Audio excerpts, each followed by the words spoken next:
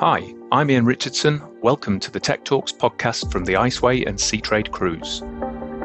Each episode looks at technology and innovation in the cruise industry as I host Q&A sessions with tech leaders and innovators who are all working diligently to create solutions that will benefit crews in a variety of different ways. As co-founder and CEO of the Iceway ecosystem of companies, I myself are very excited to be involved in new technology projects on a regular basis. Many of these are specifically aimed at helping improve the cruise industry. There's a lot of great work and effort going into new and cutting-edge technology solutions in the cruise industry as a whole. The objectives are far-reaching, from enhancing the onboard experience for guests and crew, to increasing the overall efficiencies both at sea and in port or destination. A lot of us are working hard to reduce wastage and to implement more sustainable practices, processes, and features. The Tech Talks podcast will put a spotlight on these solutions and will include never-before-seen information and facts about them, whilst also providing an exclusive platform to some of the creative minds who are behind them. Hi everyone, welcome to another Seatrade Cruise Talks podcast. I'm Ian Richardson, the CEO and co-founder of the Iceway and Seatrade Global's technology ambassador. Okay. To give you all an idea about what we're going to be discussing today, I'm going to start off by making two key statements. Every minute, the equivalent of one garbage truck of plastic is dumped into our ocean. 2 billion people in coastal regions worldwide don't have access to proper waste management. That's right. Today, we're going to be tackling the global issue of plastic pollution in our beautiful oceans, which is one of the most important issues on the cruise industry agenda today. So to talk us through it, I'm with Joel Tasche, who's the CEO of CleanHub, a technology company who firmly believe that, and I quote, plastic pollution is solved on land and not at sea. Welcome, Joel. It's great to have you with us. Thank you very much for having us. So I think I just want to start firstly by talking about CleanHub. So you began life as a technology company, I believe. What was it that drove CleanHub's evolution into becoming a champion of sustainability? We always set out with a goal of a circular economy. What the answer would be, we didn't know back then when we first started. But I used to work in tech before. I used to work for a fleet management company, not of nice big boats, but of company cars. So it wasn't super exciting, but I was always working in software and in tech. And the thing that I love about tech is that it has the potential to scale, or especially about software. I think for such a massive problem, which is such a problem at scale, you also need solutions that work at scale. So we banked on technology from the get-go, and the answer to the problem emerged over the time of working on circular economy, of working on plastic pollution. Okay. And just coming back to the actual root cause or the problem, why is plastic so much of an issue in our oceans? Because obviously everybody knows it's in the headlines, but why exactly in your terms? Yeah, there's multiple issues that we have. It's like, obviously it harms the wildlife, and plastic, when it comes from land, it goes into one of the most productive zones of the ocean, which is the one that's close to the shore, where the majority of life is.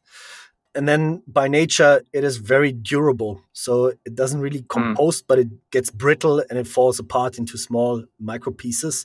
And then it's being ingested by multiple different animals in the marine ecosystem. And ultimately, if protein from the sea is part of your meal plan, you will also ingest microplastic particles. Now, it's not yet 100% clear what kind of damage it produces in our bodies, but it's been proven that plastic was found in our blood, in placentas, in newborns. So it's already made its way into our cells. And another quite worrying thing that we see is first studies coming out that plastic is basically inhibiting the carbon pump effect of the ocean. So the oceans can't sequester carbon as well as they used to because the microplastic inhibits that process. So we need the ocean if we want to tackle climate change, and we need healthy oceans to do that. And we have very clear evidence by now already that plastic is making the ocean very unhealthy, including us. Yeah, because I think people forget that it's not just about where the plastic ends up, and it could be re-ingested by humans, but it's more about or it's just as important is the actual effect of climate change, because the oceans are very important, aren't they? Yeah. And where does all this plastic come from? In the end, from households, from the consumers. Yeah. And if we want to go one step further back, obviously from the brands that distribute it, right? That want to reach certain target markets to distribute their product. And if we look at the numbers, the majority of plastic enters the oceans in Asia. Now it's very easy to put our finger then on Asia and blame them. But I think this is a bit too short-sighted. What brands and companies observed is Asia is a growing market. We need to enter that market. We need to sell our products there.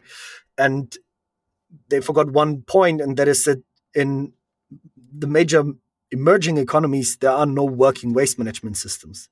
So the people consume, and then there's nobody that's picking up the trash. So the only option that they literally have is to dispose of it in nature. In many cases, they burn it under the open sky, which is horrible for the climate and personal health, especially with the carcinogenics that come from open burning.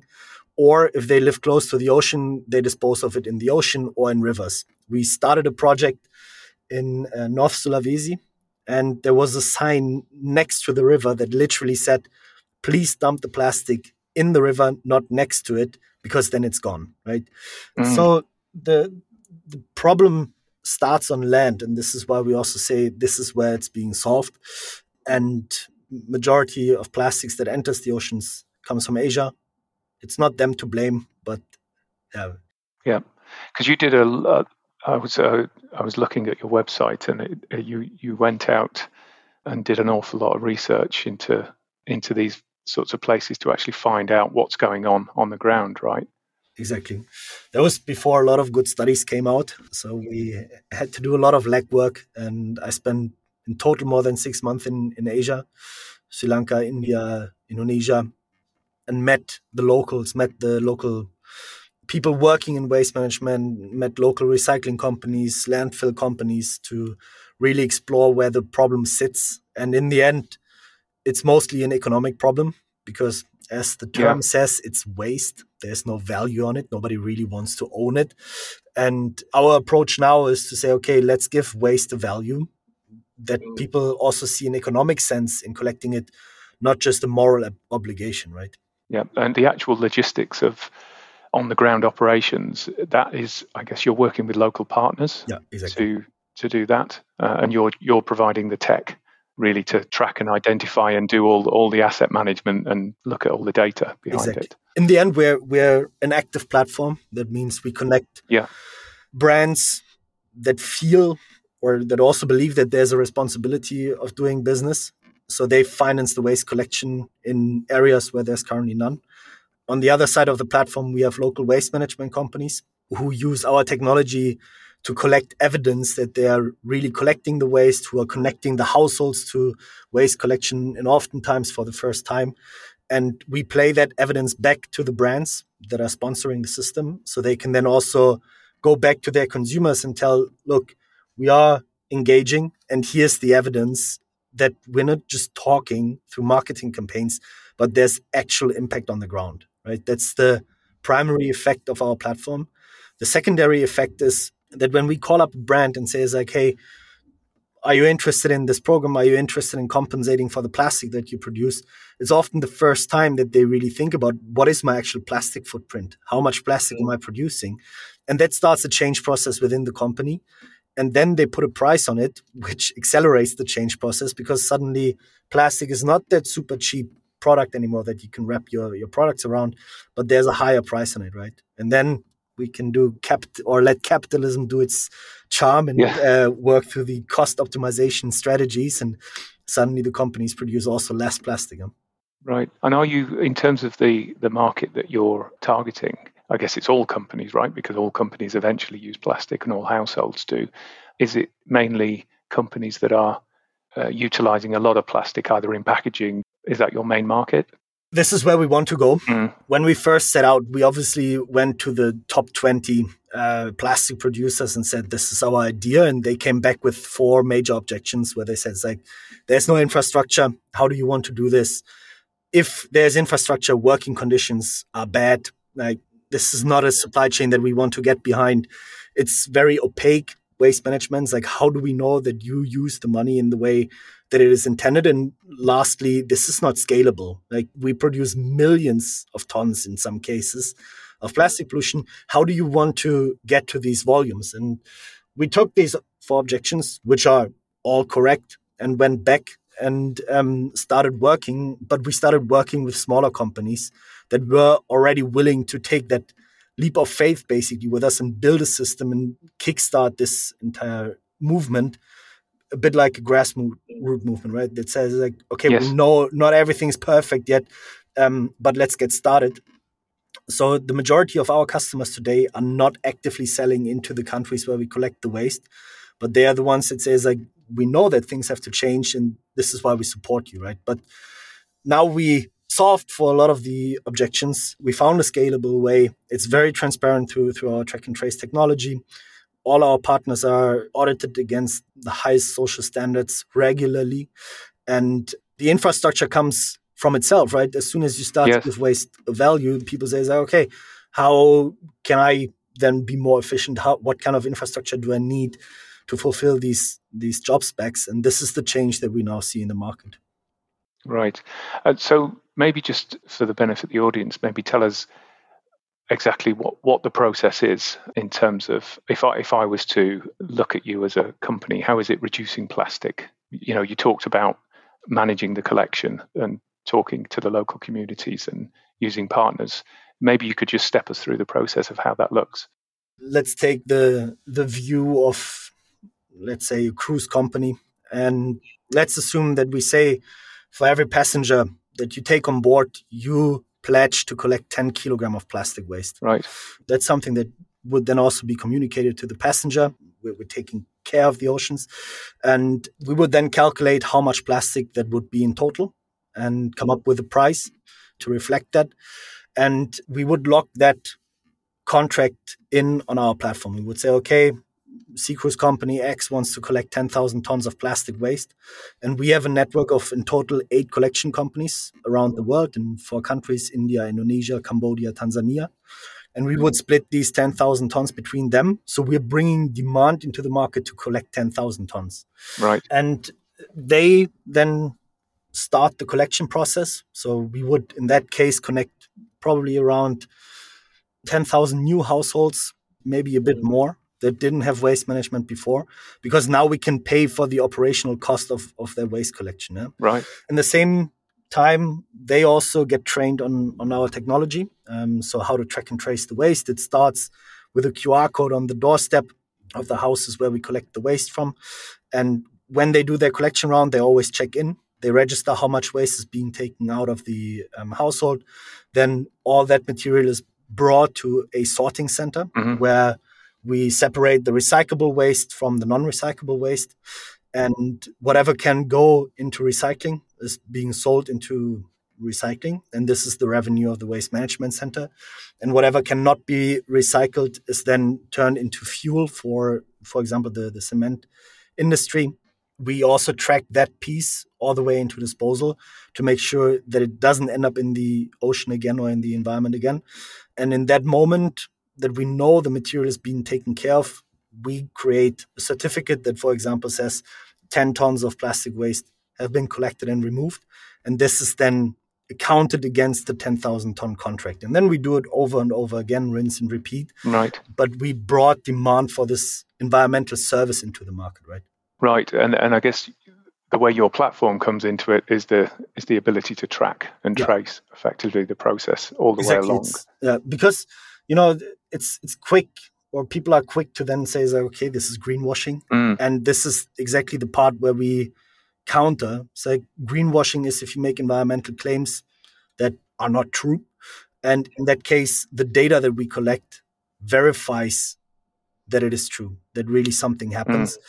And you have, I did see something, you have an anti-greenwashing guarantee. Is that correct? Yeah, that is 2 pieces, basically. It's the track and trace that we can evidence your claim. So if you say we collect 10 kilograms per passenger, we can evidence that 10 kilograms are actually being collected, and we have the full data set for it. This is also ISO verified, so third-party verified. And the second piece is that we put the value against the waste that would usually not be collected in areas where it would not be collected. So we can guarantee additionality. We can guarantee that with every dollar spent, we can actually go into areas where waste would usually not be collected and also collect waste that usually would not be collected. And these are the two core important pieces of the anti-greenwashing guarantee. What's been the reaction to CleanHub, to the cruise industry, or the cruise lines and the cruise companies in general? Frankly, we didn't speak to too many yet. Right. Even though it's a very interesting group, I would say. We have success in the general travel retail. Yeah. Brands like Cabot with the travel comfort accessoires are customers, or Grammy from EnviroPoint that helps wrap the luggage with a completely brand new material. And we see that this is the target group where it also resonates, right? Because it's so close to the business's core. And again, I think there's a responsibility, not just a moral responsibility, but also an economic responsibility, because nobody wants to go to trash ocean, right? And take a cruise there, and you get to the port and it looks horrible, and pictures that are being taken as all of plastic pollution. We travel because we want to enjoy nature, and it's very difficult to enjoy a polluted ocean. Yeah, and the cruise lines, a lot of the cruise lines have, started some of their own initiatives. There's the cleanups that they organise and that kind of things, where they're trying to clean up the beaches, and they put a lot of investment into that. And I think it needs to be a bit more systemic, because cleanup looks great on social media, right? There's no doubt around that. And I think if you're not from the industry, it might also be the thing that people think is the most effective thing. But if we think further and say, let's not get the waste to the beach in the first place. Let's make sure that waste never enters the environment.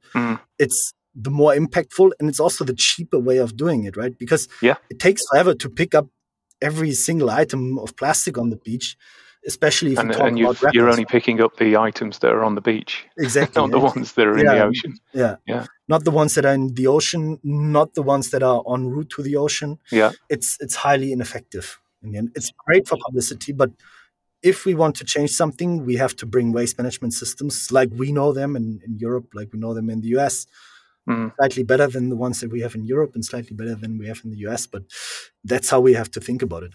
Okay. And you mentioned, I think, that you've got a very sort of strong presence in places like Cambodia, India, Indonesia.